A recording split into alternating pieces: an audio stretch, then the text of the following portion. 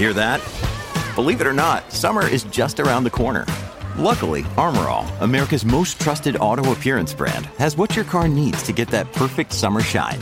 Plus, now through May 31st, we'll give you $5 for every $20 you spend on Armor All products. That means car wash pods, protectant, tire shine, you name it. Find out how to get your $5 rebate at armorall.com. Armor All, less work, more clean. Terms apply. Sign up to The Economist for in-depth curated expert analysis of world events and topics ranging from business and culture to science and technology. You'll get the weekly digital edition, online-only articles, curated newsletters on politics, the markets, science, culture and China, and full access to The Economist Podcast Plus. The Economist is independent journalism for independent thinking. Go to economist.com and get your first month free. Turning to entertainment news. This is a My Talk Dirt Alert. Everything you need to know from the world of entertainment and pop culture. Heard at the top of every hour on My Talk 107.1. And what have you learned?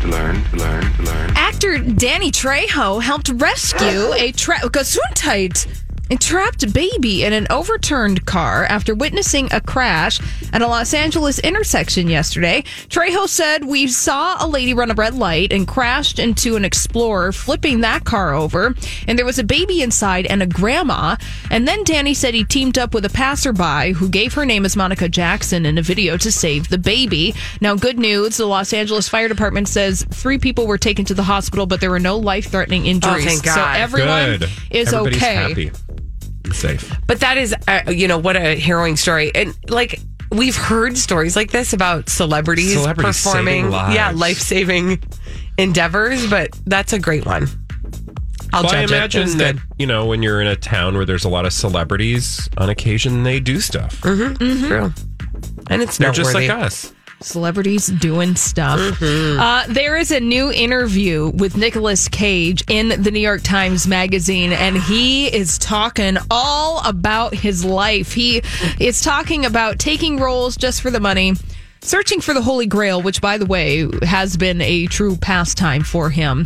And also, he tells the story about how he convinced Johnny Depp to act back in the day, back when Johnny Depp just wanted to be a musician. He encouraged him to go on an audition. That audition was for A Nightmare on Elm Street, and thus Johnny Depp began his decades-long acting career. I mean, and it's been quite a career. I don't know that now would be the time to take credit for that. I'm just going to say that's a fascinating story that I'm not sure we were excited to hear.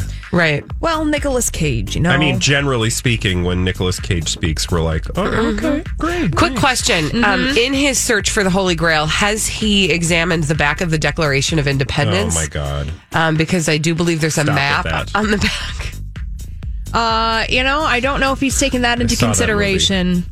Yeah, because it starred Nicolas Cage. Exactly. And the Emmys will go hostless this year for the first time since 2003. Probably taking some notes from the Oscar telecast this year, which also went without a host. Variety is reporting that maybe they can take the opportunity to honor some of the TV milestones that happened within the past year, such as the ending of Game of Thrones, also the 30th anniversary of such shows as Seinfeld and Beverly Hills 90210. I think that's the new big thing, right? Well, it's funny because I do think that this is a trend now, but I feel like we were saying this, I just want to take credit for it. But at least 3 or 4 years ago, we were saying, why are we stressing out over a host? Yep. They don't really need one. Oftentimes, we don't need one anyway. Because if you have really good presenters. Yeah.